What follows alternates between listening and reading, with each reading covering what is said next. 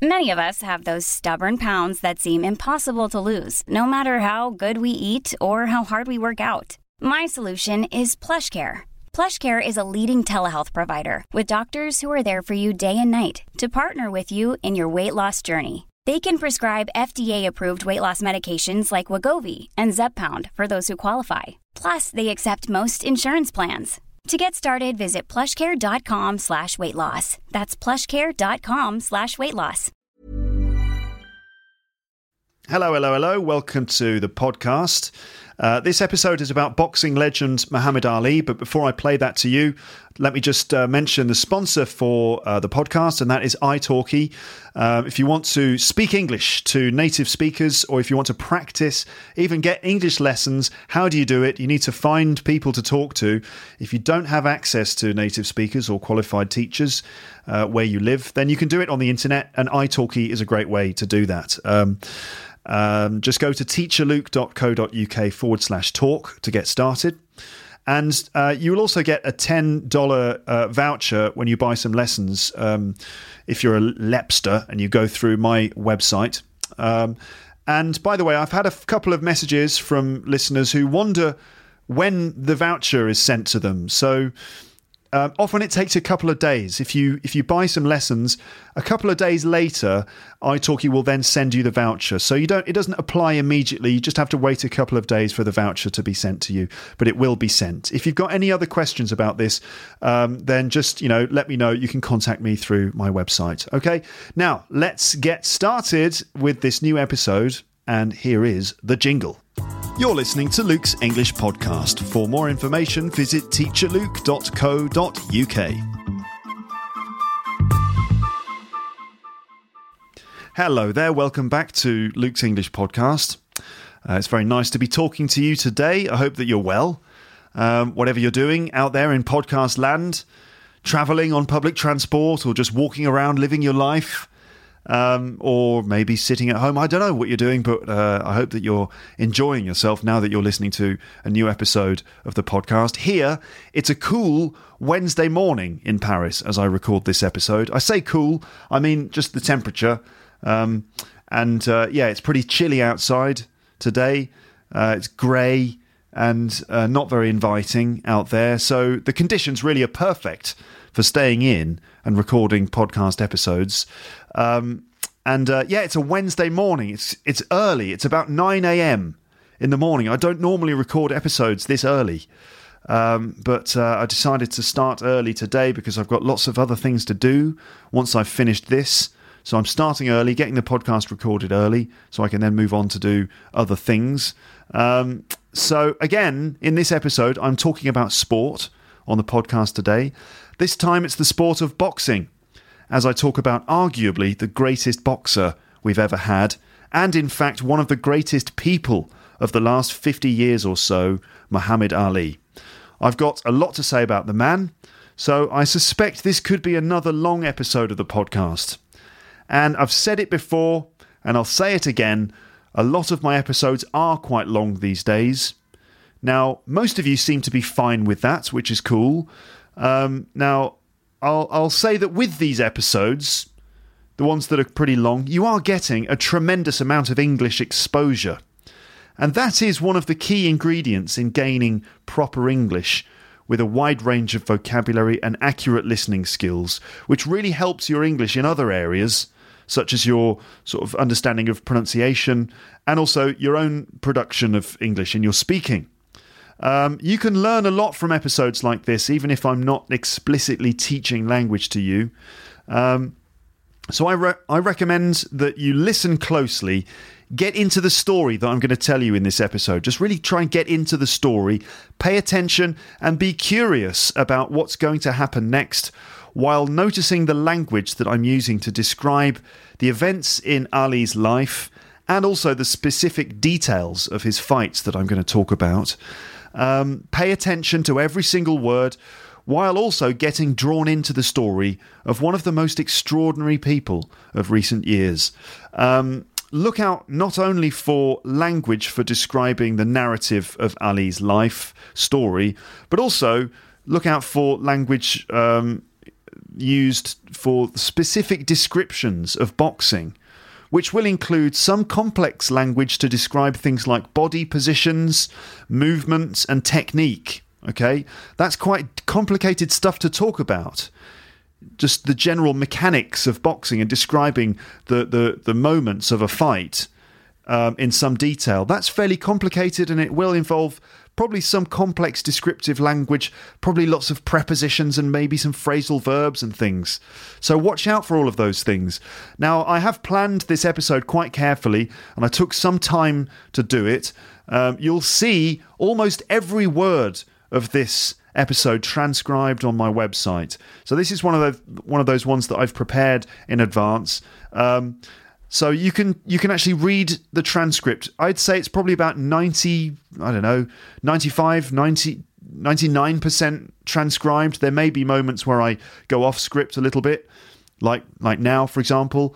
But you can see almost all of this transcribed, and I strongly recommend that you go to the page for this episode and check that out. With the transcript, you could read along with me or use the transcript to help you learn English in lots of ways. Okay? All right, so that's my pep talk about learning English with this episode. Let's now get stuck in to this subject. So we lost another great person this year. It seems that 2016 is a bad year for losing great people, great public figures. And we lost another one this year, Muhammad Ali. Now, since Ali died, I have had quite a lot of messages from listeners saying to me things like this. Basically, Luke, talk about Muhammad Ali. I'm waiting for you to talk about Muhammad Ali, or, I can't wait for episodes about Muhammad Ali, that kind of thing. So it seems that lots of you would like me to talk about this subject. And, okay, that's fine. I would actually love to talk about this subject because I am a big fan of Ali, especially his boxing. And actually, this is one of my favourite topics. I've never talked about boxing on the podcast before, but I do have an interest in the sport and in martial arts in general. And I'm particularly interested in several fights involving Ali, specific fights that he was involved in. So I'm more than happy to talk about this in a special episode of this podcast to celebrate the life of the people's champion, the one and only Muhammad Ali, who truly was the greatest. And yes, I do consider boxing as a martial art. I think it's a discipline. And even though there are rules to boxing that you don't necessarily have in other martial arts, I think that true fighters understand that boxing can still be considered a martial art. On the subject of fighting, I don't really believe in war. I don't really believe in violence. And I generally don't like fighting, as you've heard, in previous episodes of this podcast. I've talked about that sort of thing before. So I'm not really into real violence. I don't mind violence in films or in computer games. And I understand that boxing is genuinely, a violent sport. But I'm still interested in boxing. I think it's, as I said, I think it's a discipline. I think it's a remarkably complex sport. It's not just a brutal, basic slugging match. It's a lot more complex than that.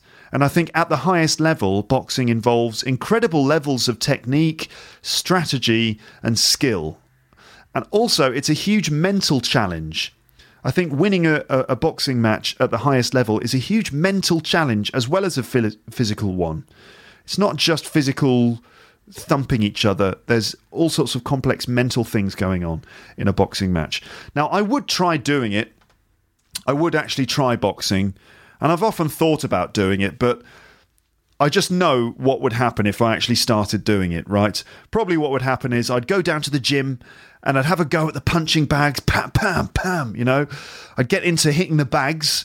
It's easy to hit the bags because they don't hit you back. So, you're all right when you're hitting bags, pam, pam, pam, that would be fun. And I'd probably get into some of the techniques. There's different punching techniques and things, and I'd love to hit that. That sort of punching bag that is sort of suspended quite high up, there's a board and the bag hangs down and you go, you know, boogity, boogity, boogity, boop. You know that one? Boogity, boogity, boogity, boogity. I'd like to do that. That looks brilliant. I think I'd probably get into punching the bags because they don't punch back. But as soon as I got into a genuine fight situation, I'm sure that all it would take would be one punch on my nose, and I'd be like, okay, stop, that's enough. I can't take the punch on my nose, not the face, you know. So instead, I'm far more comfortable at just talking about it, reading about it, and also studying fights on video than actually getting punched in the face myself. That doesn't really appeal to me, of course. So yeah, I'm one of these armchair enthusiasts, you could say. So it's worth mentioning, I think, that boxing is a controversial sport, and there are arguments to say that it should be banned or controlled further. That is a complicated argument, and I understand that the point of the game is to try and hit your competitor and often to knock them out. But I think that as long as the sport is properly regulated and the boxers themselves know exactly what they're doing, then I think it's up to them, really. And if they're happy to do it and to take the risks, then fair enough, that's their choice. There is a lot to be gained, I think, also for young people taking up the sport. I think it can give people a focus, a discipline, and also it's a way of earning money for many of these people as a professional, you know. Lots of people from many different communities have boxing as an option, and they don't necessarily have many options available to them. So boxing can provide them with an outlet, an option for the discipline, and also for actually making some money. Many of the people who take up boxing come from difficult backgrounds, and going to boxing rings to fight and socialise is actually better than fighting on the street and getting involved in other kinds of trouble. So I'm kind of okay with boxing, even though I understand that it is quite a dangerous sport. But you know, you take the risk, I suppose, if you're involved in it. I've always been aware of Muhammad Ali. I just remember footage of him on TV when I was growing up. He often appeared on British television, and my parents talked about this from time to time. I remember hearing both my mum and dad talking about Muhammad Ali in, you know, fairly positive terms, talking about what an incredible person he was, how impressive he was, not just as a fighter but as an individual. He was such a big personality, and I think such a big personality is quite hard to avoid. So I was aware of Ali even from childhood, even though by the time I was growing up he'd stopped fighting. My interest in Ali as a boxer is mainly as a result of two things.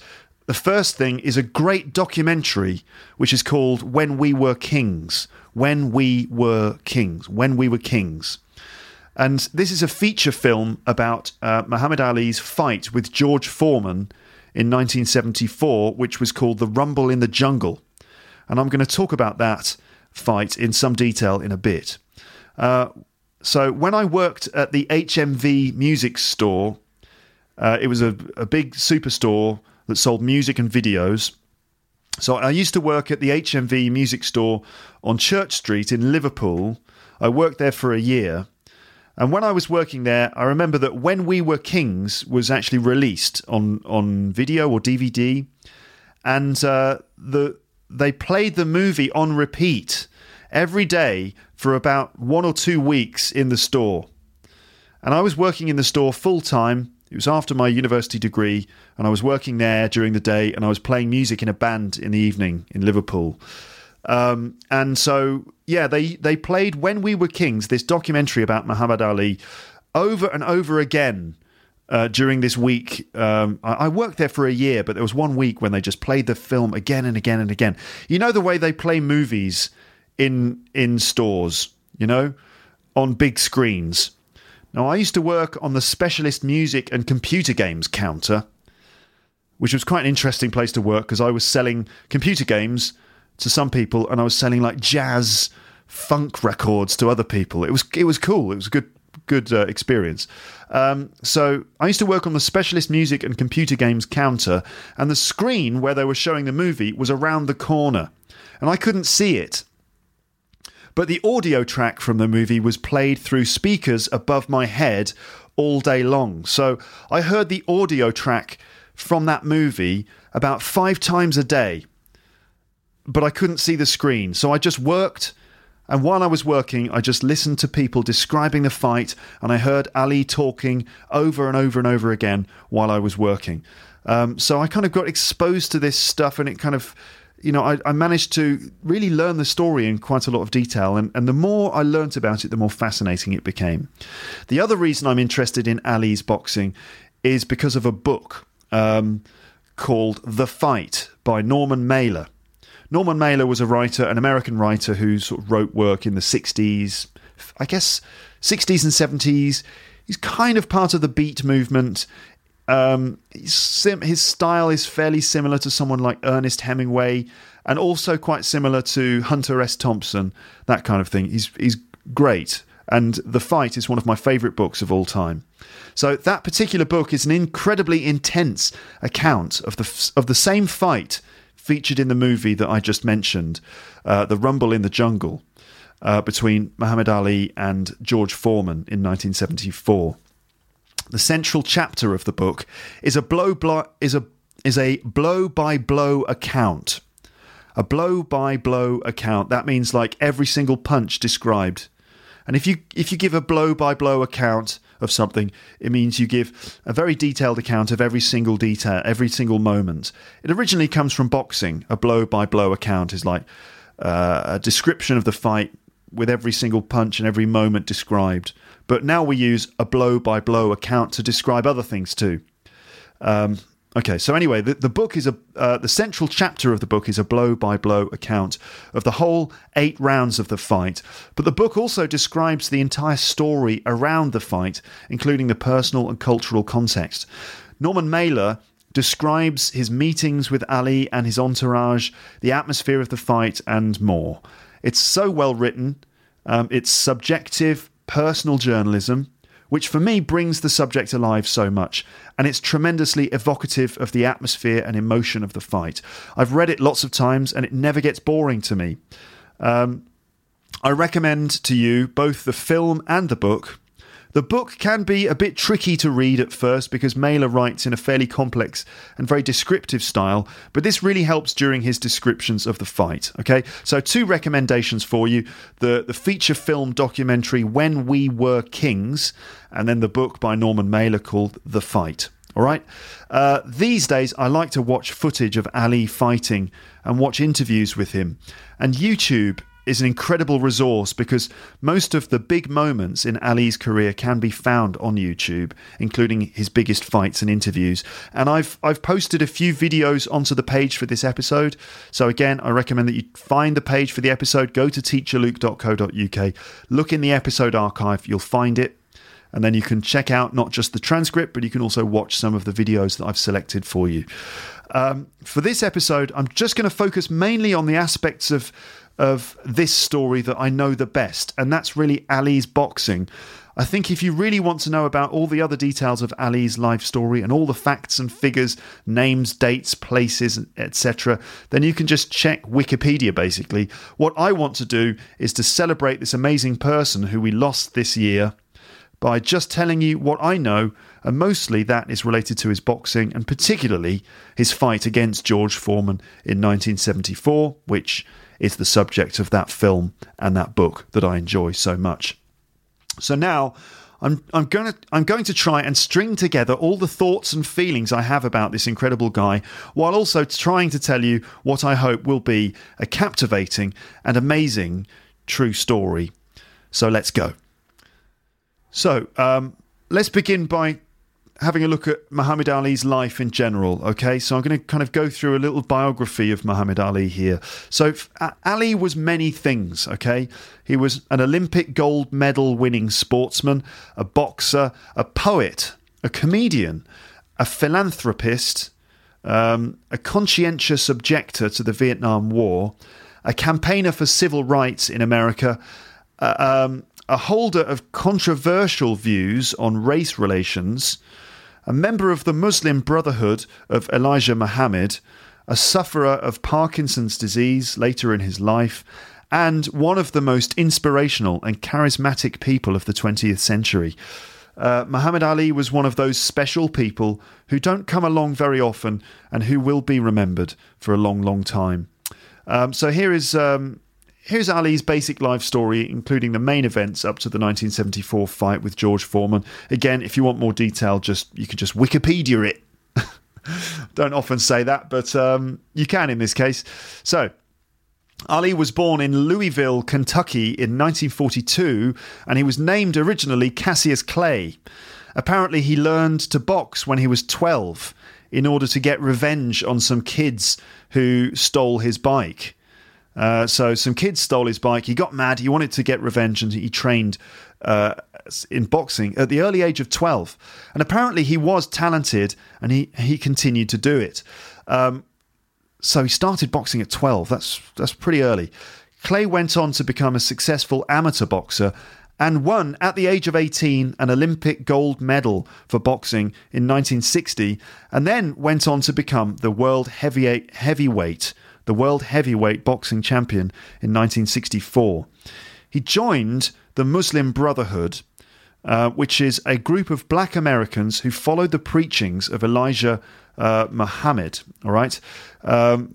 And the group he belonged to sought to gain equal rights for black people in the USA.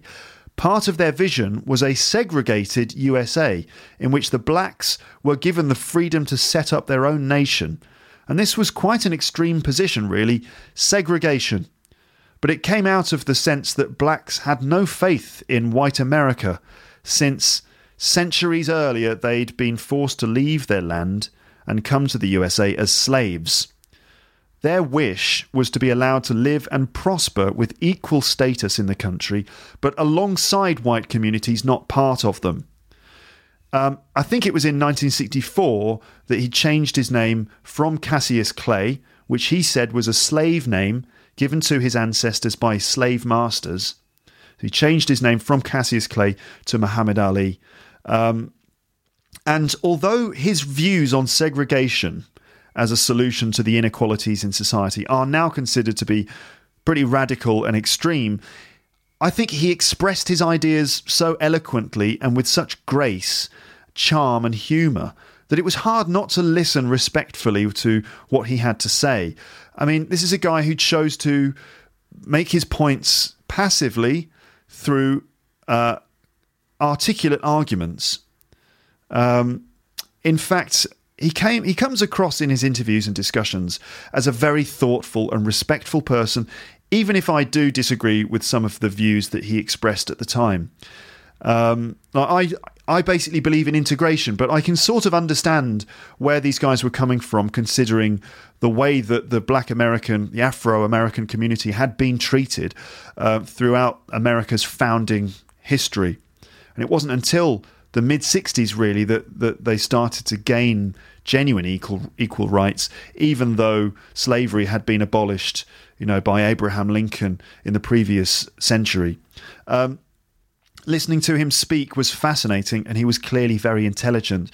Ali was an amazing role model for many black American people who were struggling against prejudice and inequality on a daily basis in the USA. And he was very much a symbol of the civil rights movement in the 1960s. That's one of the reasons why he's considered to be a great person and bigger than his status as a boxer.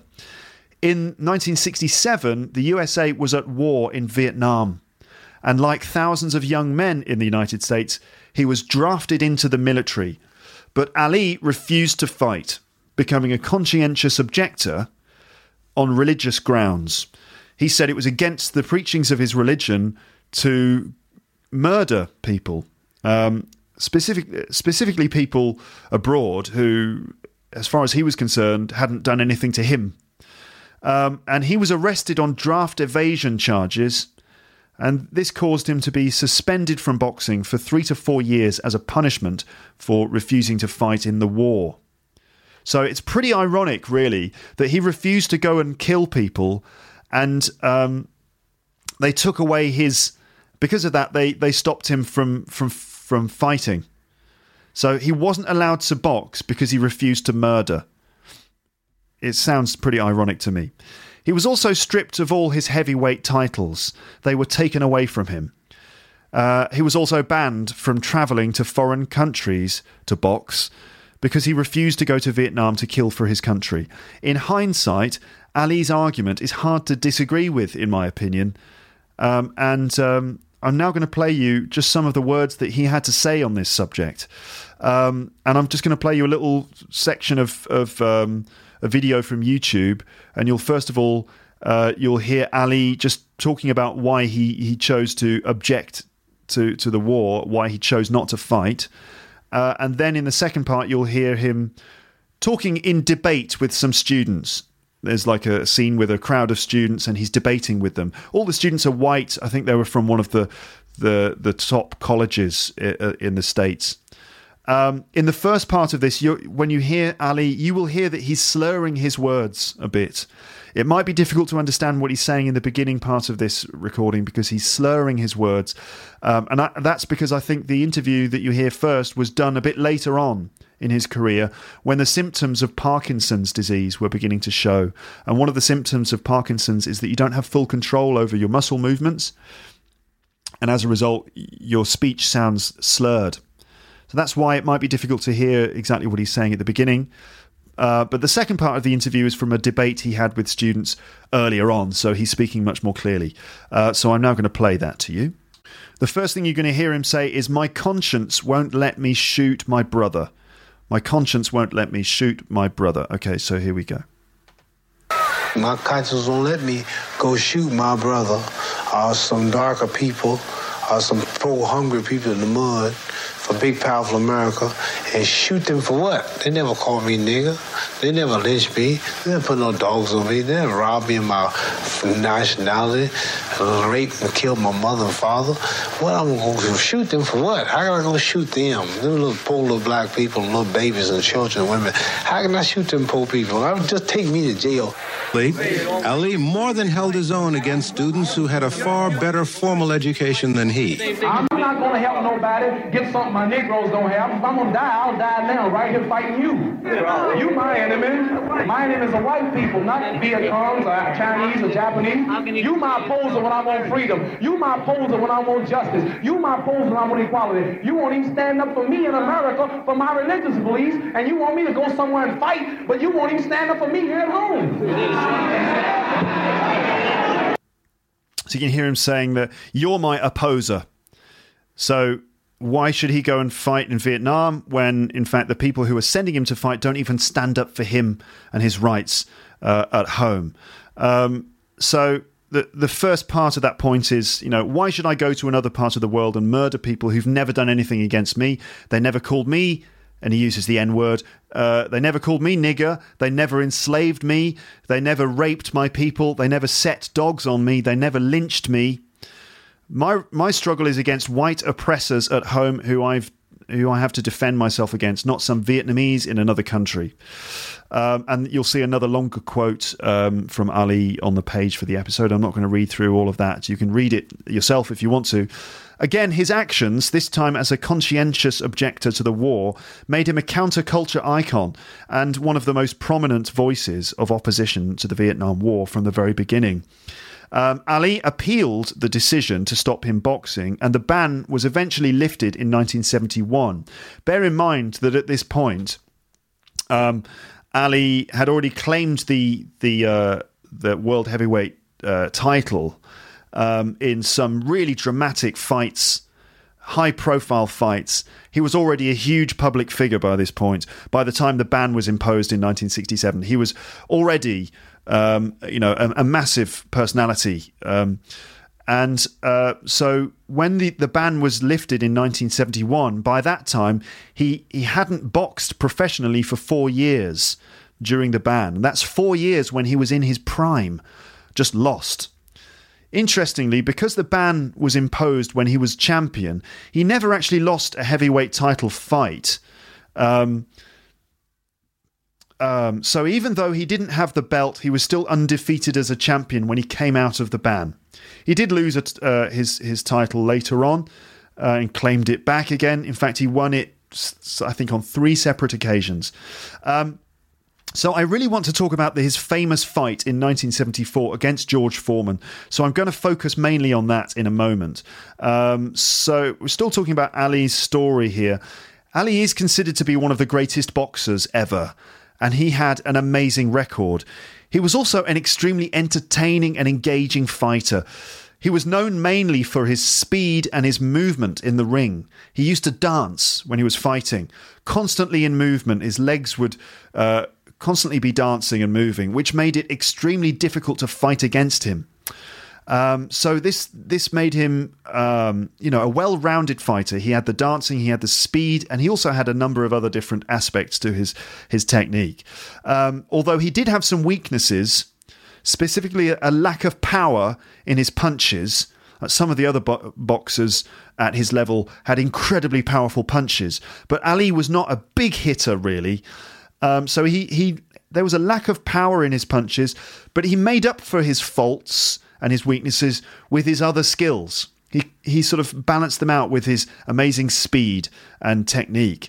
Now, heavyweight boxers are not usually so light on their feet or fast with their hands, but Ali was, and that's one of the reasons why he was so difficult to fight at.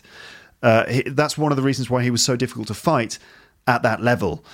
He has been compared to Bruce Lee in the way that he used movement, dancing with his feet, the speed of his punches, the feints and counterattacks that he used. A feint, that's spelled Feint, feint, is when you pretend to move but then don't. And it distracts your opponent and then allows you to attack them in another way. Also, rugby players use feints. For example, they pretend to throw the ball and the defender thinks the ball is going to be thrown, but then they don't throw it and they go in another direction. That's a feint. It's like a little trick to distract your opponent, okay? So you use feints in boxing as well. You look like you're going to throw a punch, but you don't, and then the punch comes from another position. So that's a feint. And counterattacks are when an attack comes in from your opponent and you might block it and respond quickly. It's the same in football. It's a devastating technique. In football, what you have is the team will move forwards, the opposing team will move forwards, pushing all of the players further up the pitch in order to attack the goal. The defending team will defend and prevent the attack and gain possession, and then they're in an advantage because all of the opposing team members are in the other, in your half of the pitch. So if you can run quickly and pass the ball quickly, you can move into their half before they can. So it's like the counter strike or a counter attack. So it's the same in boxing. So yeah, Ali used these techniques, and in a way he's been compared to Bruce Lee in the way that he did these things. In fact, Bruce Lee said on a number of occasions that he took a lot of influence from watching Ali boxing.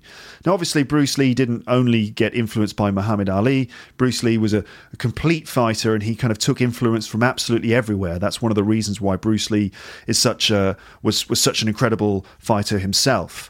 But yeah, definitely one of the influences on Bruce Lee was Muhammad Ali. Apparently, Bruce Lee used to project videos of Ali fighting onto a big screen. He would project the videos onto a big screen, and then Bruce Lee would then shadow Ali's movements, following his feet and his hands. So yeah, he actually learned directly from from Muhammad Ali in some cases, and you can see the similarity. Look at some of the fights of Bruce Lee, particularly the famous fight with Chuck Norris. I think maybe Bruce Lee's one of the only people in the universe ever to defeat Chuck Norris.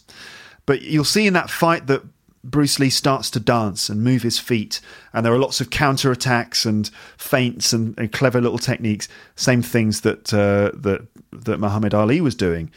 And apparently, Bruce Lee said some things about Ali over the years. In fact, here is a quote from Bruce Lee about Muhammad Ali. And Bruce Lee said this. He said, "Everybody says I must fight Ali someday," Bruce said. "I'm studying every move he makes. I'm getting to know how he thinks and moves." Bruce Lee knew he could never win a fight against Ali, though. He said, "Look at my hands. That's a little Chinese hand. He'd kill me." So I think that says a lot. You know, Bruce Lee is one of the most respected martial artists, and he even learned from Ali. So Ali was not just fast at punching, but he was also incredibly good and fast at avoiding being punched. So boxing's not just about attacking, it's also about defense. And Ali seemed to be amazing at judging distances at very fast speeds. And he would lean back out of the reach of oncoming punches. So looking at some videos, he seemed to be unreachable. No one could touch him. And you can see in some videos these big fighters with incredibly heavy punches, people like Sonny Liston and Joe Frazier and George Foreman, who have devastatingly powerful punches. But they're swinging at Ali, and Ali just somehow manages to just drift back so cleverly, and the punches swing past his nose. It was incredibly skillful at avoiding punches. Amazing reflexes. You can see some video, in fact, of Ali avoiding punches, dancing and using his reflexes. And if you're on the page for this episode, you will see that video embedded there, and I recommend you watch it. It's very impressive. So one of Ali's catchphrases was "float like a butterfly, sting like a bee." It's one of the things he said, and it summed up his style. He was light on his feet, but he could hurt with his sharp attacks. And about his speed, Muhammad Ali famously said this about his speed. He said, "I'm so fast that last night I turned off the light switch in my hotel room and I was in bed before the room was dark." Some of his punches were so fast that they couldn't even be seen. If you blinked, you'd miss it, you know, and some of them didn't appear on film because there was the way film is basically a series of shutters, and some of the punches would actually occur and they weren't captured by the film. For example, there was the punch that knocked out his rival Sonny Liston in 1964, and that's a bit of a legend, that punch. It's known as the anchor punch, and it happened so quickly as part of a counter-attack that Sonny Liston didn't see it coming, and it knocked him down, but neither did most of the audience or the viewers of the fight on TV. It looked like in the middle of the fight, Sonny Liston had suddenly just fell down and hit the deck. The fact is that the punch arrived apparently in about 4/100ths of a second. You know that you can divide a second into 100 parts. The punch actually happened within the first 4 parts of that second. It was a real blink and you'll miss it moment. But it had genuine power, and it was placed right onto the chin of Liston, and you know that was all that was needed. Sometimes the well-placed punch at the right time is just as effective as a huge, powerful blow. So, as well as his skills as a boxer, Ali was hugely charismatic. He was a hugely charismatic, lively, and humorous personality, and this is another one of the reasons why he's so loved. Now, since English is not your first language, I imagine, I don't know if you've watched many interview videos with Muhammad Ali. You might not be aware of what it was like to listen to him speaking. And you really must, again, check out some of the videos that I've posted here on the page for this episode, and you'll see quite how brilliant he was as a person. He was incredibly funny and fast and articulate. And this is another one of the reasons why he's loved so much. It's not just that he was a great boxer. He was also just a really charming personality. Also, he used to write funny poems and conduct his interviews in a humorous way. And he would read out his poems in his interviews, and it was frequently hilarious. It seemed that he was as quick with his responses as he was with his punches in the ring. And I recommend you watch some of the videos on YouTube of his funny moments. So Ali did win the heavyweight title again in the early 1970s, but he lost it to Joe Frazier. In fact, Ali lost a couple of times in that period, sort of after the ban and before the Rumble in the Jungle. He lost a couple of times to his two main rivals, and that was Joe Frazier and Ken Norton.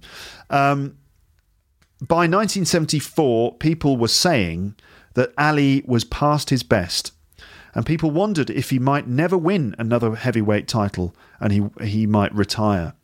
By 1974, a new challenger had arrived on the scene in the form of George Foreman, who was an extremely impressive fighter, large, very strong, young, and devastatingly effective with his fists.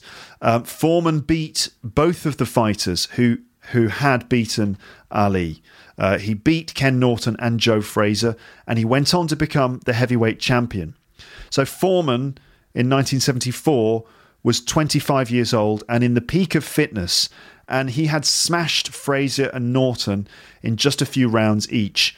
Ali was 32, past his prime, and he'd lost to the two men that Foreman had devastated. So it didn't look good for Ali. In fact, he was the underdog in the fight with George Foreman in 1974.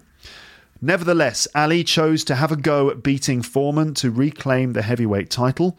Boxing promoter Don King knew that it would be a great spectacle to put the loudmouth Muhammad Ali, the people's champion, against the young, dangerous new champion George Foreman. And Don King managed to raise the money to pay for a huge, high-profile title fight between the two men, in which both fighters would be paid $5 million. The only way he could raise the money was to go overseas, and in the end, it took place in Africa, in Zaire, where the dictator president of the time, Mobutu, put up the money for the fight, knowing that it would be good publicity for him and his country. So the setting was Zaire, and the fight was called the Rumble in the Jungle. Okay, there's all sorts of stuff about the context of that fight happening in Africa, and what's quite interesting is that there is a sense that there's also the African people, the people of Zaire, and how they responded to having this fight in their country. There's also the sort of political stuff about Mobutu, the dictator, and there were questions about, what he was doing to his people at the time, and very interesting political context to have this big fight right in the middle of. In terms of the African people, it seems that they supported Ali, and they recognised Ali as, this civil rights leader, and they respected him for it. They saw his humanitarian side, and they loved Ali. Basically, the African supporters really loved him, and so they supported him. George Foreman, on the other hand, he wasn't so obviously a humanitarian person. He was just an American, really. Sure, he was black, but he didn't really carry with him the sort of political understanding that Ali had. And so George Foreman was just considered to be like a typical American. And in fact, there were a number of ways in which Foreman sort of, perhaps accidentally, insulted the local African people. He lacked a certain amount of cross-cultural understanding, and he made a few mistakes that led the local African people to sort of disregard him. And, frankly, Muhammad Ali was just such an attractive person that, of course he won over the support of the locals.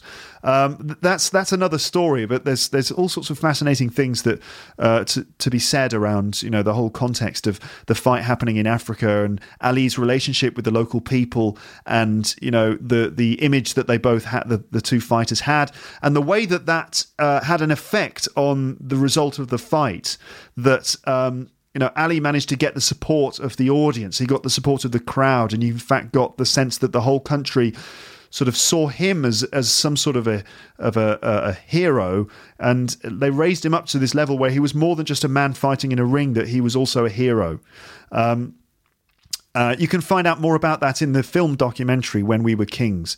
There was also a music festival that took place around the time of the fight in Zaire, and some of the biggest names in soul music, in black American music, performed there, including James Brown and Bill Withers and other people. And you get footage of the music concert in the movie, and you see James Brown performing live on stage in Zaire. It's brilliant. So yeah. The setting was Zaire. The fight was called the Rumble in the Jungle. A rumble is another word for a fight, okay? It's also the word for a sound, like the sound of thunder. Well, that's a rumble, but also it's another word for a fight. So this is the story of the Rumble in the Jungle. And this is the fight that forms the basis of that book I love and the film that I listened to and have subsequently seen so many times while working in the music shop. It's a great story, and it's a true story. So here we go. Here is the Rumble in the Jungle. Now, just a note on tenses. Verb tenses. A lot of my descriptions of this fight, you will notice, are in present tenses, even though the fight took place in 1974, so obviously in the past.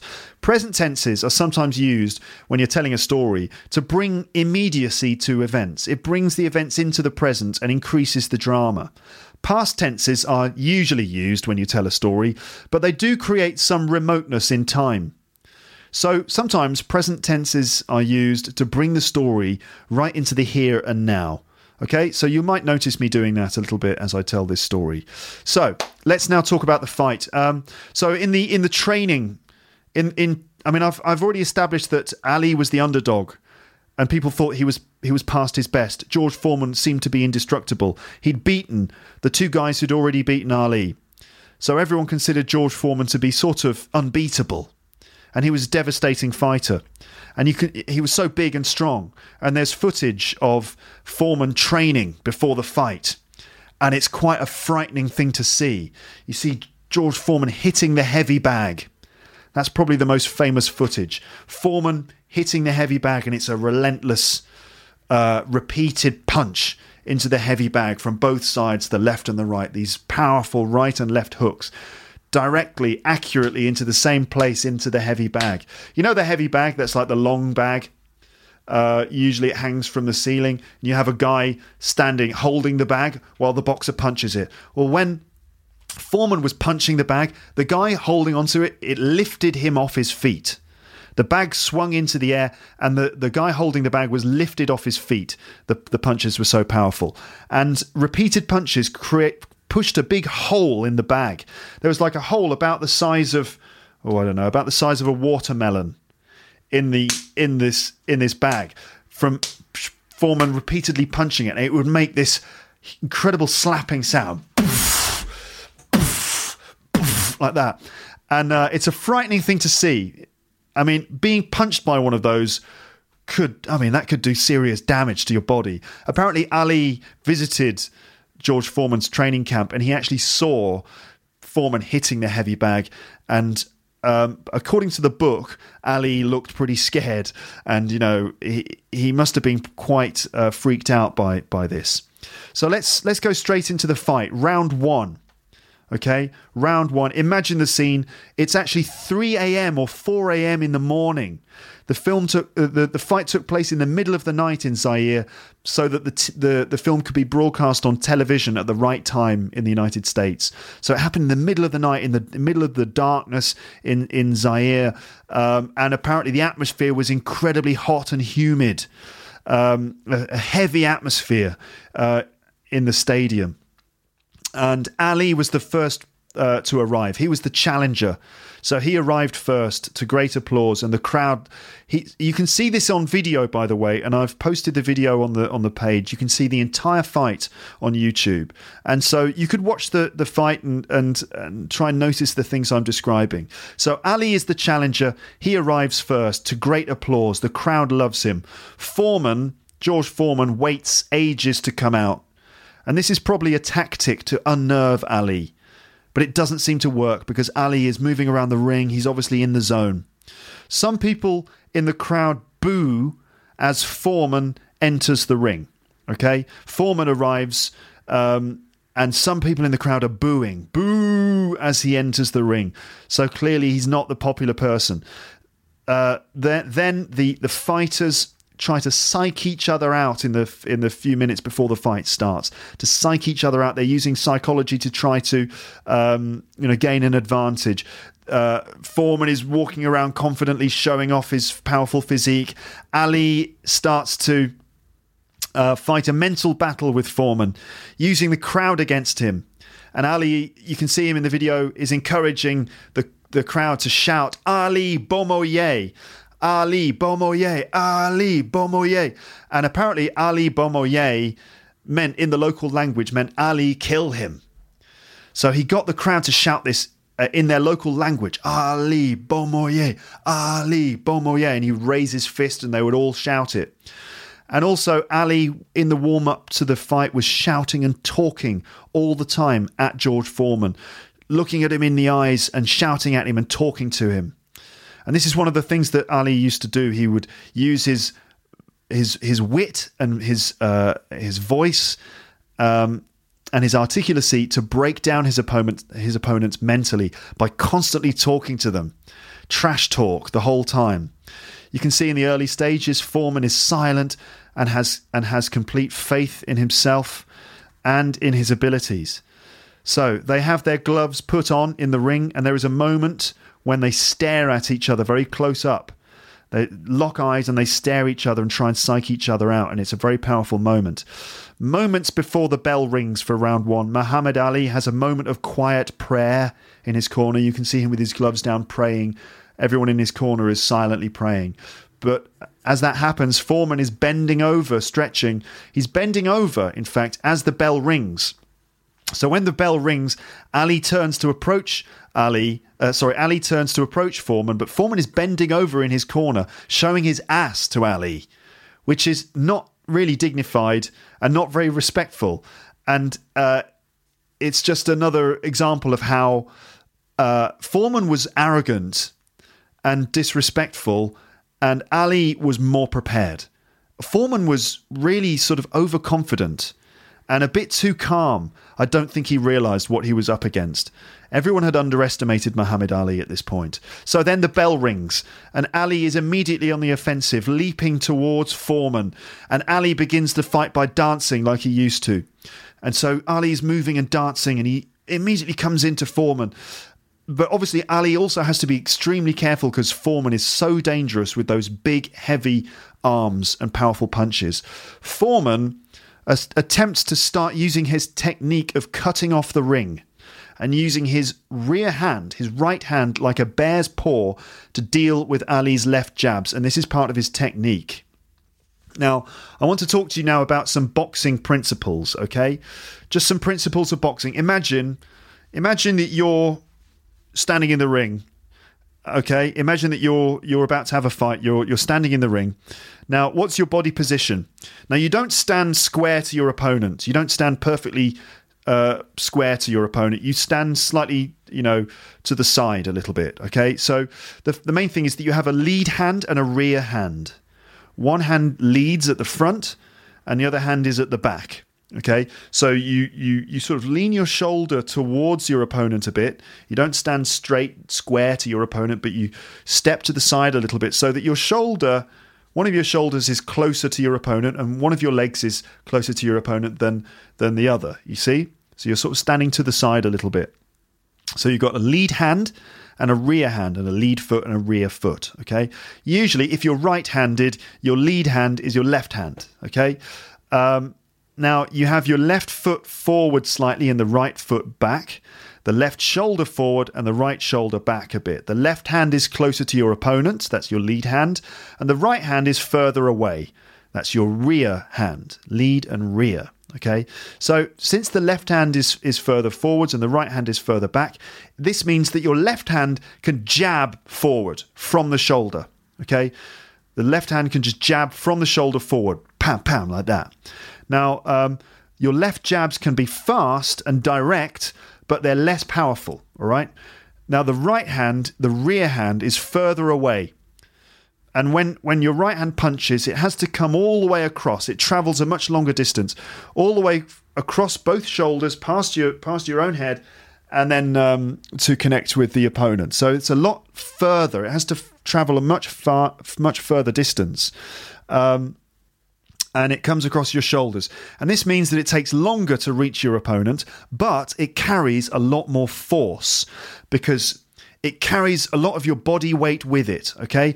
A powerful rear hand punch can carry your whole body weight behind it if you twist your hips and twist your shoulders behind the punch, okay? So the left hand for jabs, pam, pam, pam, and the right hand for longer punches, okay? So you get sound effects on Luke's English podcast as well sometimes. So you normally would lead with your left hand, start with the left hand and follow it up with the right hand. Okay? You'd never really lead with the right hand. You know? You wouldn't do that. You wouldn't punch first with the right hand. You'd normally pam, pam, pam with the left hand, lead with the left and then follow it up with the right. You don't normally lead with your right hand. This is because it takes ages for the right hand to arrive. And the opponent can usually see it coming and they can block it, and that leaves you dangerously exposed with your right hand forward. Okay?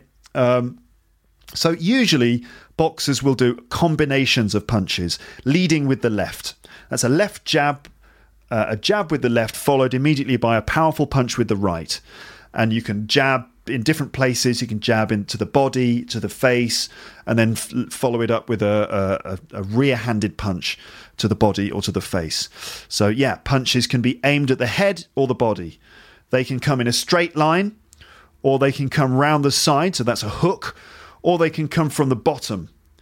Punches from the side are called hooks. Punches from underneath are called uppercuts. You can also punch over the top of someone's defences too, and punch downwards in some cases. Now, part of Foreman's strength was that he had an extended rear hand. Normally, your rear hand, your right hand, is held back a little bit. Okay? Normally it's held back, maybe sort of close to your forehead, so you can block punches like that. Foreman actually moved his rear hand forwards a little bit, almost into the same position as his left hand. So they're almost as further forward as almost as far forward as his left hand, right? So not really all the way back, but a bit further forward. And he held his rear hand far forward in an extended defensive position. And it looked a bit like a paw, like a bear's paw.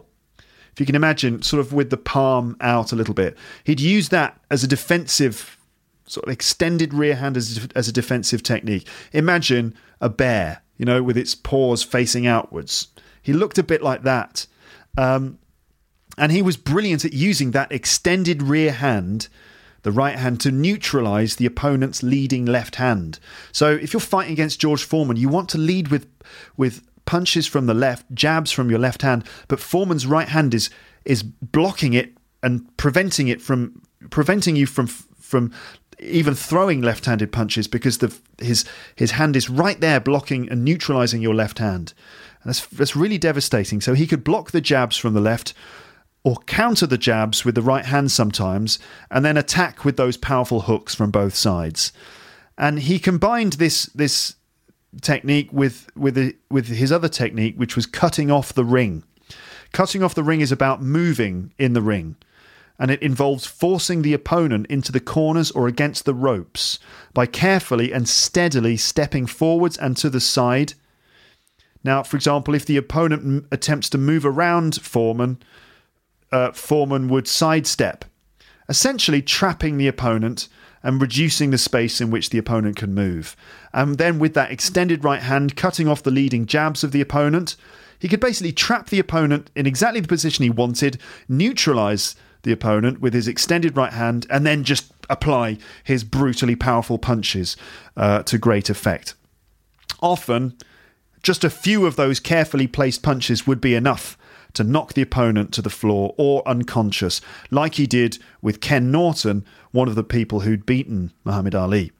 So cutting off the ring was exactly the sort of fighting style that could work against Ali, because we know that Ali liked to move around. One of his strengths is that he was always in movement, but Foreman was an expert at cutting down the movement of his opponents. Ali and Foreman had never faced each other before, so nobody knew how it would go. Unlike Ali's fluid, fast and accurate technique, Foreman's style was not particularly graceful or beautiful. With his extended rear hand and his relentless sidestepping and steady movements forward, Foreman appeared like a bear or like Frankenstein's monster, slowly but inevitably closing in on his opponent before causing untold damage with those powerful arms and huge fists. It wasn't graceful, but it was devastatingly effective. This is what had destroyed the only two fighters to beat Ali previously, Ken Norton and Joe Frazier.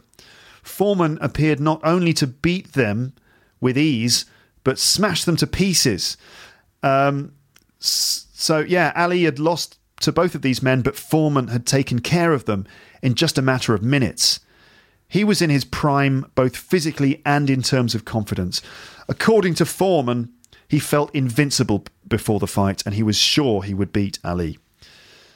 This is what Ali was facing, and apparently he was scared. Despite all of the bravado, the big talking, he must have been petrified. Just watch the videos of Foreman beating Norton and Frazier. He's like an executioner. Everybody was worried that Ali couldn't win and that he'd get hurt. Also, Ali was past his prime. He was relatively old, and he'd already fought some of the best fights of his career. Since his match ban, his legs weren't the same as they used to be. He couldn't dance like he used to. He was heavier than before, but he was still fast. And there were other dimensions to his fighting technique that we hadn't seen yet. Everyone wondered what would happen and how long it would take Foreman to close down Ali. How could Ali escape Foreman? The bell rang for the first round and Ali leapt forward to engage Foreman. And then he did something that nobody expected. Something so reckless and brilliant that nobody could believe what they were seeing, and it seemed to work. He started throwing right-hand leads. So a right-hand lead is when a fighter leads with their right hand, which in this case, the rear hand, which in this case was the right hand. This is a high-risk strategy. As I said before, it's a risky move because it takes a long time for that right hand to come across, and it leaves you exposed, and it's very dangerous. But if it works, it can be very deadly because of the power in that right hand. So, as I said, because the right hand has to travel much further, the other fighter has a lot more time to stop it. However, if a right-handed punch connects, it can do a lot more damage because it carries more body weight. Now, remember that Foreman's technique was to neutralize the left-handed leads with his extended rear hand, his bare paw. Now, Ali chose to completely avoid this by leading with his heavy right hand, taking Foreman completely by surprise. In fact, everyone was taken by surprise. And when Ali started leading with his right hand, going around Foreman and coming in with these powerful right-handed punches right from the beginning, which was like a reckless cowboy move, basically.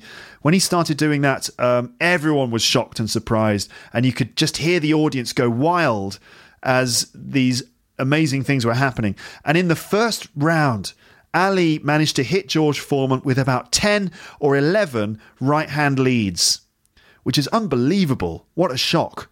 Nobody could believe what they were seeing.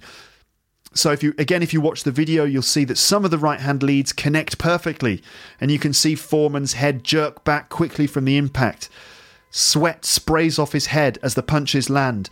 The crowd goes wild as Manny? Who's Manny? I don't know. That's another story. As Ali, in this case, manages to land so many right-hand punches to George's face. Again, Ali is fast, and the influence on Bruce Lee is obvious here. His right-hand punches are expertly executed. He feints with the left hand and then applies the right.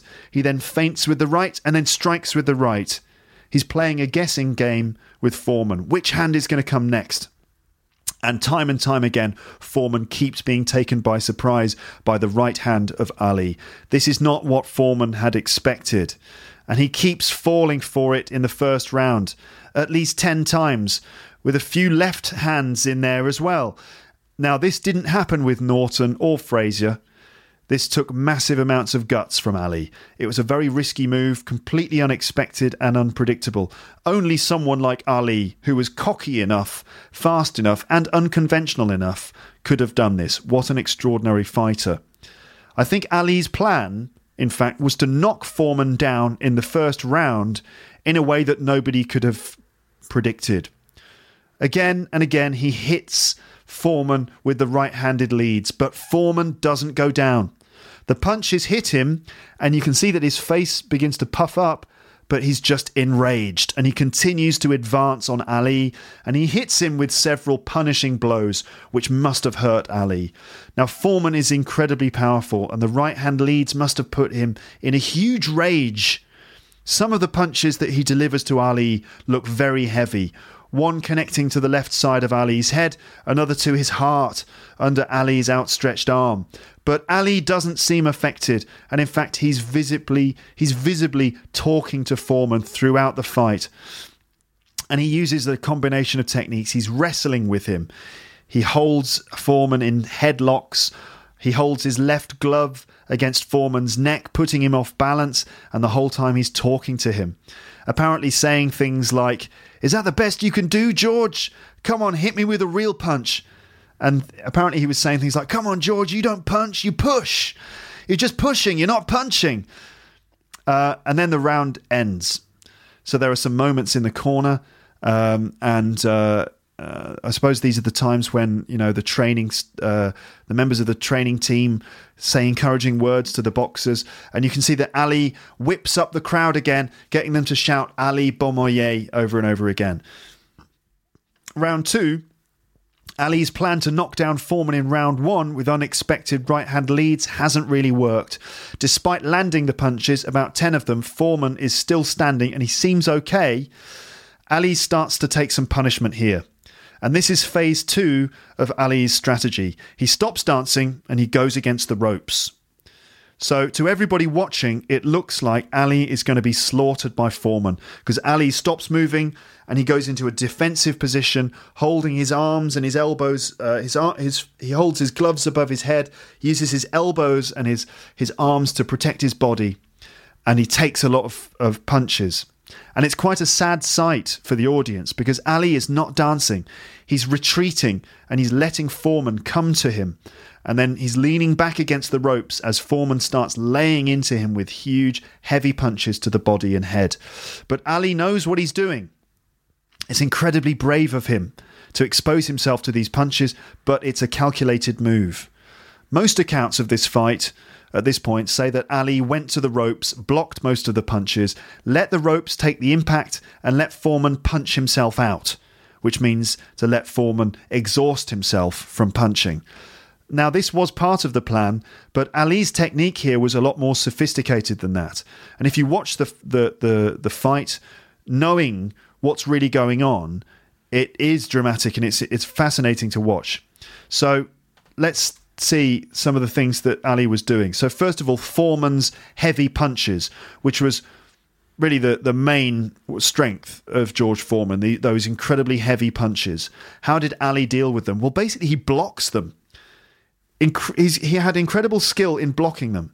So you can see in the video that he leans back deep into the ropes, ensuring that when Foreman hits him, the ropes take a lot of the force from the punches. The punches hit Ali and the force is transferred into the ropes. Also, Foreman has to lean forwards. So because Ali is leaning all the way back into the ropes, he's forcing George Foreman to lean forwards off balance. And he's stretching in order to try and hit Ali's head. And Ali is so fast that he manages to avoid or block most of the punches that Foreman throws at him. Ali was also a master of absorbing punches, and there were many aspects to Ali's abilities, and he used them all in combination, often highlighting one technique, allowing the other technique to be a surprise, and this is part of what he was doing. In a sense, this was a trap for George Foreman. It was a risky move because Ali, It was a risky move by Ali because it involved exposing himself to a lot of punishment, but Ali used one of his techniques, avoiding punches and absorbing impacts with body movement. He was a fluid fighter who relied on speed and quick reactions to limit the effects of punches. Now, while it looked to the audience like Ali was just shutting down, not dancing, just going to the ropes, essentially letting Foreman attack him, he was actually using his defensive skills to lure Foreman into a trap and then punish him. Foreman had one technique, basically. Use the right hand to prevent left jabs coming around, close off the ring, and apply massive swinging punches and uppercuts to maximum effect. And this is how he'd managed to defeat his previous opponents. And this is basically the only technique that he knew. And so the only thing that Foreman could do was continue doing this. He had one operating procedure, and he just had to continue applying it. And I think Foreman's plan was, he was probably thinking, if I could just get one of my big punches in, that could end the fight. But he couldn't. He just couldn't connect any because Ali was too deft at avoiding them or blocking them. And Ali managed to get around Foreman's right hand, that extended bare paw. He got around that by punching under it or inside it and leading with his right hand, which fighters never do. Also, when Foreman got too close, Ali would hold his neck, pushing him off balance, preventing him from being able to swing properly. He would place his left hand on the back of Foreman's neck and pull his head down, and he would put his weight on Foreman. He'd lean into Foreman, making Foreman carry some of his weight. Ali basically conserved his energy by leaning on the ropes, by leaning on George Foreman, and he realised that stamina was an important factor in winning the fight. Over time, this exhausted George Foreman. Also, because Ali kept backing away from Foreman, Foreman kept having to move forwards towards Ali, which actually gave extra force to Ali's punches and jabs and counterattacks from his defensive position on the ropes. Because Foreman was always moving forward into Ali's punches, this multiplied the damage of Ali's punches, right? Imagine if someone's moving towards you and you punch them, the impact of the punch is going to be a lot harder. And in the same way, if someone is moving away from you and you punch them, then it's going to reduce the impact of your punches. So Ali used physics like this to his advantage. Also, Ali was using all of his charisma, experience, and mental strength against Foreman. He was constantly talking to him, teasing him, breaking down his confidence, breaking down his self-belief bit by bit. Apparently, he kept saying to Foreman, "George, you can't punch.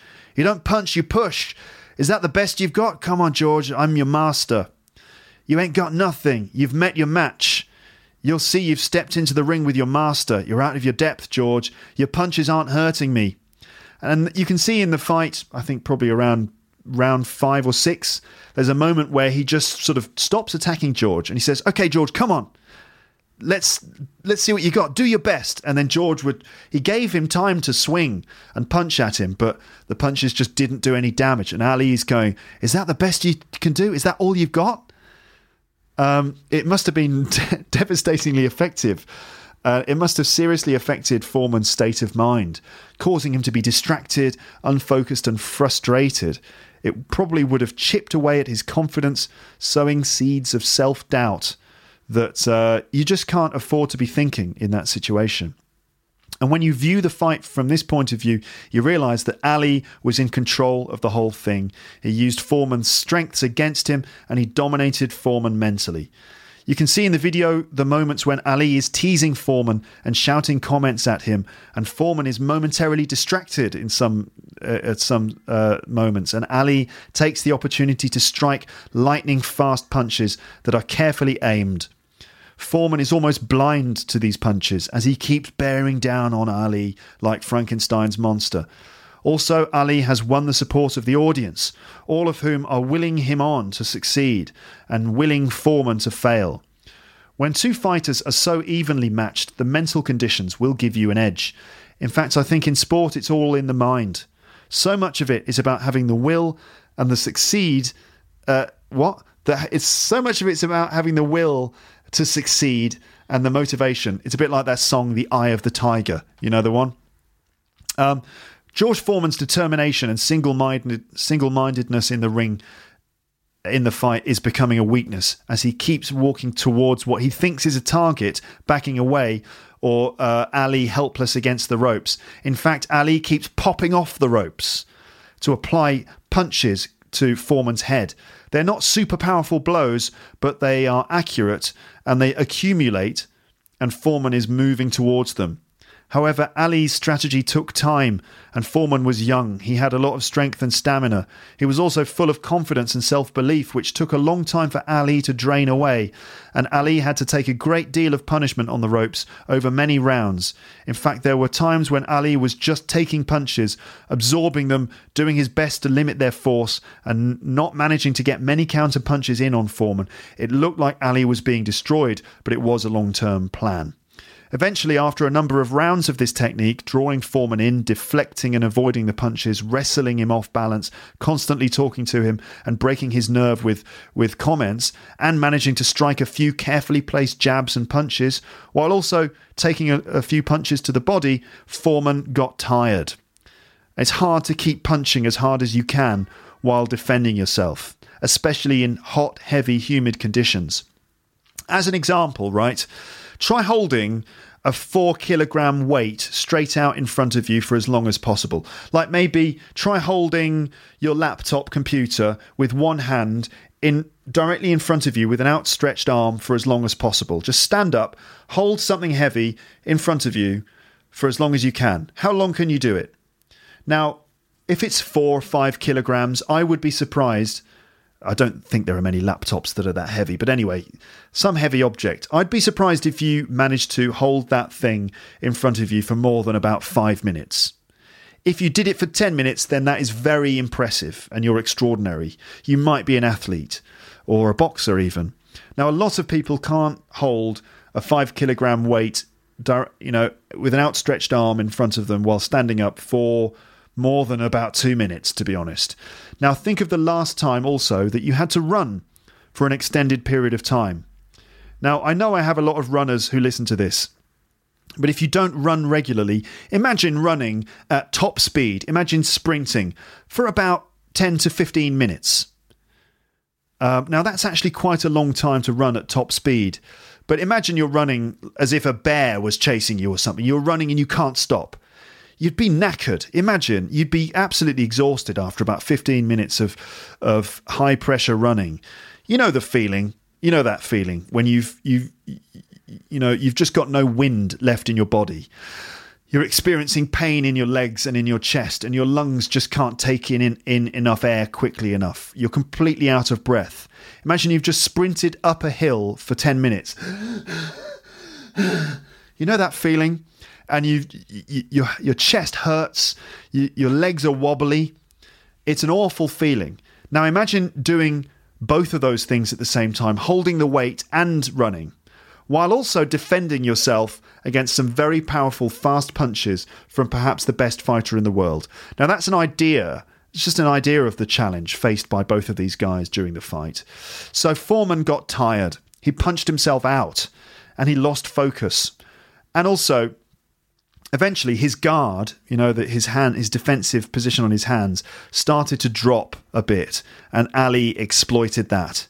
Even though he was also exhausted, he came off the ropes and he applied lots of fast, well-placed punches to Foreman's head, and the end of the fight was quite beautiful in an odd way. Ali applied his excellent footwork by coming off the ropes as Foreman's guard dropped, stepping to the side, forcing Foreman to turn to his left, putting him off balance, while Ali was applying a combination of punches with both hands, his jabs with the left setting up harder punches with the right, and as Ali stepped to Foreman's right, and as Foreman began to turn to his left, he lost his balance and he began to fall. Ali had hit him with a combination of fast punches, and then Foreman began to fall while they were turning, slowly yet inevitably falling towards the ground like a huge tree that had been cut down but still hadn't fallen yet. A tree, which had no way of staying upright.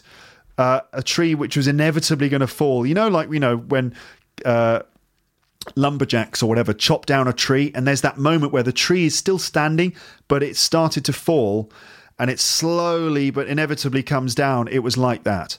The whole time that Foreman was turning and falling, Ali had another punch ready. He had his hand cocked for a punch, but he held it back, ready to strike, but he held it as Foreman turned.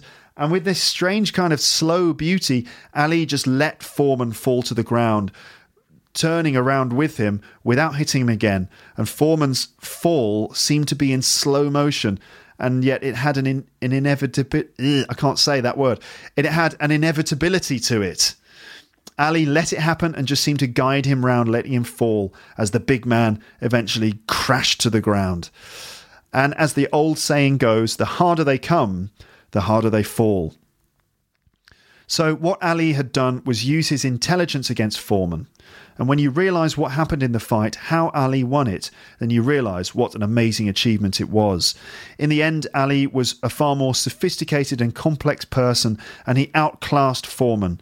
As a test of character, Ali had passed with flying colours, and it's one of the reasons why he is such a legendary figure today. He demonstrated extreme strength of character, not just physical ability. He dominated Foreman and proved himself to be the greatest. Now, what about George Foreman? He lost. This is the guy who thought he was unbeatable, but he was beaten by his master in this fight. Now, here's what Foreman had to say about the fight and about Ali. I'm going to play you another little bit of video, like audio footage here. This is from CNN, and it's a video on YouTube. And you'll hear Foreman talking about how confident he was after so easily beating all his other opponents in previous fights, but then what happened when he lost to Ali. So this is George Foreman. All suddenly, everybody I hit, if I missed them almost, they would be knocked out. So I thought I was the toughest thing ever invented. I was going to be the best heavyweight that ever existed. One punch of mine was equal to 20 of any other heavyweight champ, I thought. So getting up to Zaire, getting ready to fight Muhammad Ali, I thought this will be a matter of just a little exercise. I'll probably knock him out in 3 rounds, 2, 3, maybe 3.5 rounds.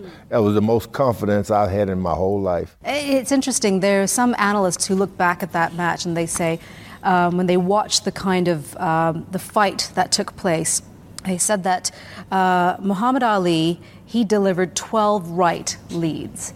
That's something you never do to a champion fighter because it's almost like it's an insult. It leaves you open. It's almost like an easy punch back. What do you think his strategy was, and were you surprised by that? When you think about how many right leads they say he landed or threw, I felt like he threw maybe 150. I still feel those punches. I had just underestimated one of the greatest fighters of all time. That's all there is to it. I underestimated him, and I figured he could hit me with all he wants. I'm still going to knock him out in a few minutes. But those punch and the power and they started to accumulate, and it wasn't long before I was on the floor. And then what happened? And the most devastating thing in the world to lose the coveted heavyweight championship of the world. I'd worked so hard to get it.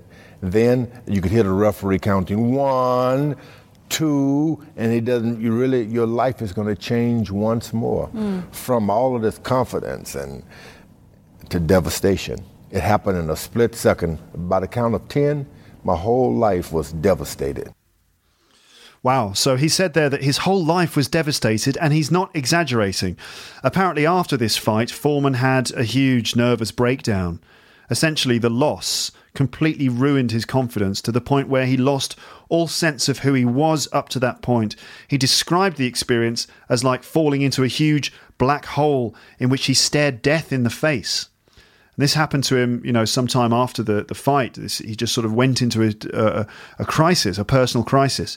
The previous George Foreman essentially died after that experience, according to him. Not physically, but mentally or personally. It took him quite a long time to come back and piece his life together following this defeat. And this previously unstoppable fighter had been seriously shaken by his defeat. Foreman retired from boxing a few years later, and over the following 15 to 20 years or so, he completely turned his life around.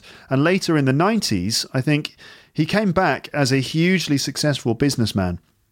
He became a multimillionaire, in fact, by selling his patented lean, mean, fat-free grilling machine, which was a grilling machine for cooking meat.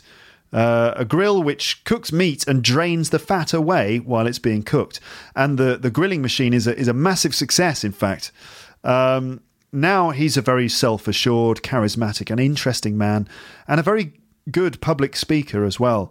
I think he became a born-again Christian, actually. He found God, and apparently that's what saved him. And, you know, that's what worked for him. In fact, it's fascinating to hear him describe his experience of having a breakdown after the fight and then finding God. And I think this is an anecdote that he has told many, many times in his life. I'm going to play that to you now. It's from another YouTube video. Here he talks about being filled with, powerful negative feelings after his loss to Ali. He was filled with hatred, filled with revenge, feelings of wanting revenge, feelings of paranoia. Essentially, his ego couldn't handle the defeat, and he kept making excuses for the defeat, you know, saying that his water had been poisoned or whatever. He was trying to find excuses, but he couldn't ultimately avoid the fact that he'd just been beaten. And ultimately, it caused a breakdown in his personality, which led to a remarkable spiritual experience in which he became a born-again Christian. So this is him describing that breakdown and the moment where he found God, essentially. I'd come home and I was angry for a long time. I figured I'd been betrayed by my managers. I'd been given things in my water, the ropes were loose. I had all the kind of excuses that filled me with hatred and revenge. I felt like I'd lost everything, not just the championship of the world, but I'd lost myself as a man. Foreman attempted a comeback, but that ended in 1977. I fought Jimmy Young in Puerto Rico in March of 77. After the decision, Jimmy Young is the winner. I couldn't believe that. I went back to the dressing room, and as I was walking back and forth to cool off, started thinking, who cares about a stinking boxing match when I got money, I got cars? I said I could retire now and die. Couldn't fight it. It just started dominating my conversation. I realized I was about to die in a dirty old dressing room with all those homes I had. Right within my thoughts, I heard a voice say, "You believe in God. Why are you scared to die?" So I tried to make a deal with the voice. I said, "I'm still George Foreman. I can box and give money to charity and for cancer." And the voice answered me right back, "I don't want your money, I want you." And I remember tears coming down because I knew that was it. My leg gave out of me. And I said, "Y'all, I'm fixing it." Before I could say I died, I was gone. Within a split second, over my head, under my feet was just nothing. I looked behind me and I saw everything I'd ever worked for crumble, like burn a piece of paper and it stands and you touch it and it crumbles. I was dead. Smelly old death. That horrible smell that goes along with it. I just got mad. So I don't care if this is death, I still believe there's a God. I just didn't believe in religion. When I said that, a gigantic hand just reached in, nothing, hopelessness, no more, and pulled me out. And I was alive in that dressing room again. Evidently, they had picked me up off the floor. And I saw blood coming down my forehead. And I hadn't been cut from the boxing match, but I saw it. My masseur, Mr. Fuller, I said, "Move your hand, he's bleeding where they crucified him." And I started screaming, Jesus Christ was coming alive in me. And I fought 8 men to get in the shower and started screaming, "I'm clean, born again, hallelujah." They strapped me down there in an ambulance. And I said, "You just witnessed a miracle and you won't believe it." When they rushed me to intensive care, I lost a boxing match, but I was where I wanted to be in life. And I've been telling that story since. Right. In fact, George Foreman came back into boxing in the 90s and he actually won the heavyweight champion. I think he's still the oldest fighter to ever win a heavyweight champion. He was in his 40s when he won the heavyweight champion in the 90s. So there you go. Now, as for Muhammad Ali, well, actually, immediately after the referee counted out Foreman back in Zaire, after the fight. Immediately after the referee had counted out Foreman and Ali was announced the winner, the ring was filled with people who jumped in to congratulate him and celebrate. Apparently, Ali actually fainted in the middle of the ring. That's fainted, Fainted. That's when you pass out. Apparently, he fainted in the middle of the ring, but he was resuscitated. But he was the world champion again, and he had proved that he was truly the greatest. But he had taken serious punishment, and apparently for weeks or months, even weeks or months after the fight, he was suffering from the damage to his body. I imagine he was in extreme pain for a long time and could hardly move. Imagine being punched in the kidneys by George Foreman for 8 rounds. Ouch. So he was the champion, and it was extraordinary that he'd managed to come back like that, and it sort of brought new levels it brought new dimensions to the man, that we realised that there was a lot more to him than we'd expected, even more than we'd seen before. So this is an important part of the legend of Muhammad Ali. What happened next, actually, was that an even bigger fight was set up with even bigger stakes. At least $5 million were offered to both the fighters in another international location, this time in Manila in the Philippines. And this fight was arranged for the next year, 1975, and was to be between Ali and his old rival, Joe Frazier, the man who had previously defeated him. Frazier was Ali's old rival, and the thriller in Manila became perhaps even more dramatic, dangerous, and incredible than the Rumble in the Jungle. In fact, this fight was perhaps the most dangerous moment that both fighters had ever experienced. Ali described it as the closest thing to death that he ever experienced, and it pushed both men right to the very limit of their lives. But that's another story for another time. And I might do a sequel to this called The Thriller in Manila at some point. Now, as we know, later on, after these fights in the 70s, Ali actually continued to fight up until the end of the 1970s and the beginning of the 1980s. Now there are some questions as to whether that was necessary and whether he should have retired earlier. Some people point at the entourage that he had around him, the people around him who sort of pushed him into the ring in order to make money. There are questions about that, and lots of questions have been raised about whether he should have continued to fight into his 30s in the 1970s. But it's sad, really, what happened to Ali in the 80s, because as we know, Ali was diagnosed with Parkinson's disease in the early 1980s, and it's frankly very sad what we all saw happen to him. His speed was gone, his fast talking was gone. What was left of the champ was a man debilitated by his illness, and it was just incredibly sad to have the man taken away from us, just like it's sad for the loved ones of anyone affected by Parkinson's. And I know, because I have several people in my family who are affected by the disease. We're still, on Earth here, we're still trying to find a cure or find more effective treatments for Parkinson's. And I just want to make an appeal, in fact, at this point in the podcast. I want to make an appeal to you now, and to ask you to please consider making a donation to a Parkinson's charity. And the one that I'm going to mention is Parkinson's UK. That's a UK-based charity which funds research and care programs for Parkinson's sufferers, and they do very good and very important work. I'm sure that there are also local charities where you are for Parkinson's as well. Now, Parkinson's, just in the UK, Parkinson's affects 1 in 500 people in the United Kingdom. There's no cure. We still haven't found a cure for it, but treatments can make a big difference to the lives of the people who are affected by it. So please consider making even a small donation, because Parkinson's is no joke. Visit www.parkinsons.org.uk, parkinsons.org.uk, or just search for Parkinson's charities in your area. So Muhammad Ali has raised awareness of Parkinson's around the world. I say has raised, it's probably better to say Muhammad Ali raised awareness of Parkinson's around the world. So I thought it would only be appropriate to mention the charities here in the podcast as well, which are doing great work and need everyone's support. By the way, we still don't know if boxing is what caused Ali's Parkinson's.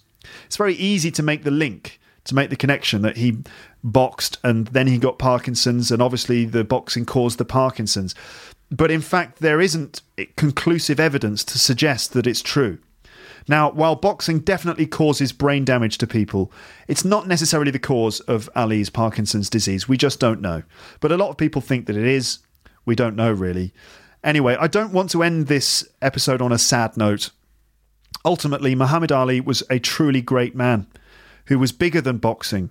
He was an inspiration to people, and he was someone who will always be remembered. He was opinionated, articulate, charming, funny, charismatic, skillful, unpredictable, and very entertaining. And I think as a little tribute to Ali, I'm just going to play again a few more words from George Foreman, who later on in life became very close friends with Ali. In fact, he described him as a brother. So I'm just going to play a little section from another YouTube video in which George Foreman describes Muhammad Ali, and I think it's quite an appropriate description. Muhammad Ali, I could describe him best during even the 60s, was beautiful. You saw him on television, there was no one more beautiful. You saw him walking down the street, he was a beautiful thing to see. What a phenomenon. You had to see him, even if you pulled against him, you wanted to be a part of it. He moved around the ring, he had style and class, he was tall and good looking. Everything you'd want from a boxer, wrestler, football player. And to be honest with you, he belonged to the arts because he had poetry, he had it all. So those are the words of George Foreman there. Now, you must see Muhammad Ali in action. So please do visit the page for this episode where you will see a selection of videos, including, first of all, an amazingly fascinating and brilliantly written analysis of Ali's fighting techniques. So if you're interested in the boxing, you can actually see a video which explains very clearly with text on the screen and footage, slow motion footage of Ali fighting. It explains and demonstrates clearly how he fought against George Foreman in the fight that I described. You can watch the entire Rumble in the Jungle fight with commentary by David Frost.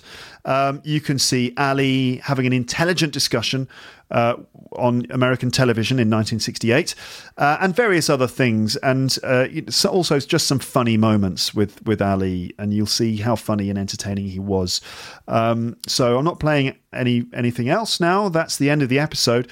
I look forward to reading your comments. Thank you very much for listening to Luke's English Podcast, and I hope that you've enjoyed listening to me talk about Muhammad Ali at some length. I hope that you've learnt a few things about him, and that you've learnt a few things about boxing, and also that you've picked up some language, or that essentially you've just enjoyed listening to the sounds of English, and that you've enjoyed me describing this amazing person. Thank you very much for listening. I'll speak to you again on the podcast soon. But for now, it's time to say goodbye. Bye. That's when that little Cassius Clay from Louisville, Kentucky came up and stopped Sonny Liston, the man who annihilated Floyd Patterson twice. He was going to kill me. But he hit harder than George. His reach was longer than George. He was a better boxer than George. And I'm better now than I was when you saw that 22-year-old undeveloped kid running from Sonny Liston. I'm experienced now, professional. Jaws been broke, been knocked down a couple of times. I'm bad. Been chopping trees. I done something new for this fight. I done wrestled with an alligator. That's right. I have wrestled with an alligator. I done tussled with a whale. I done handcuffed lightning, throw thunder in jail. That's bad. Only last week, I murdered a rock, injured a stone, hospitalized a brick. I'm so mean, I make medicine sick. Man, dude. Bad.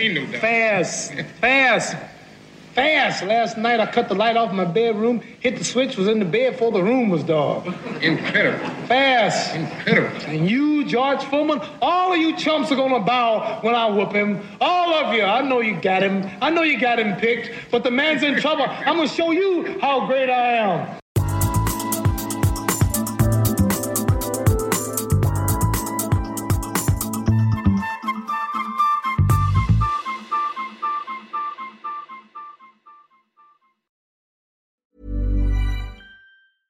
Flexibility is great. That's why there's yoga. Flexibility for your insurance coverage is great too. That's why there's United Healthcare Insurance Plans.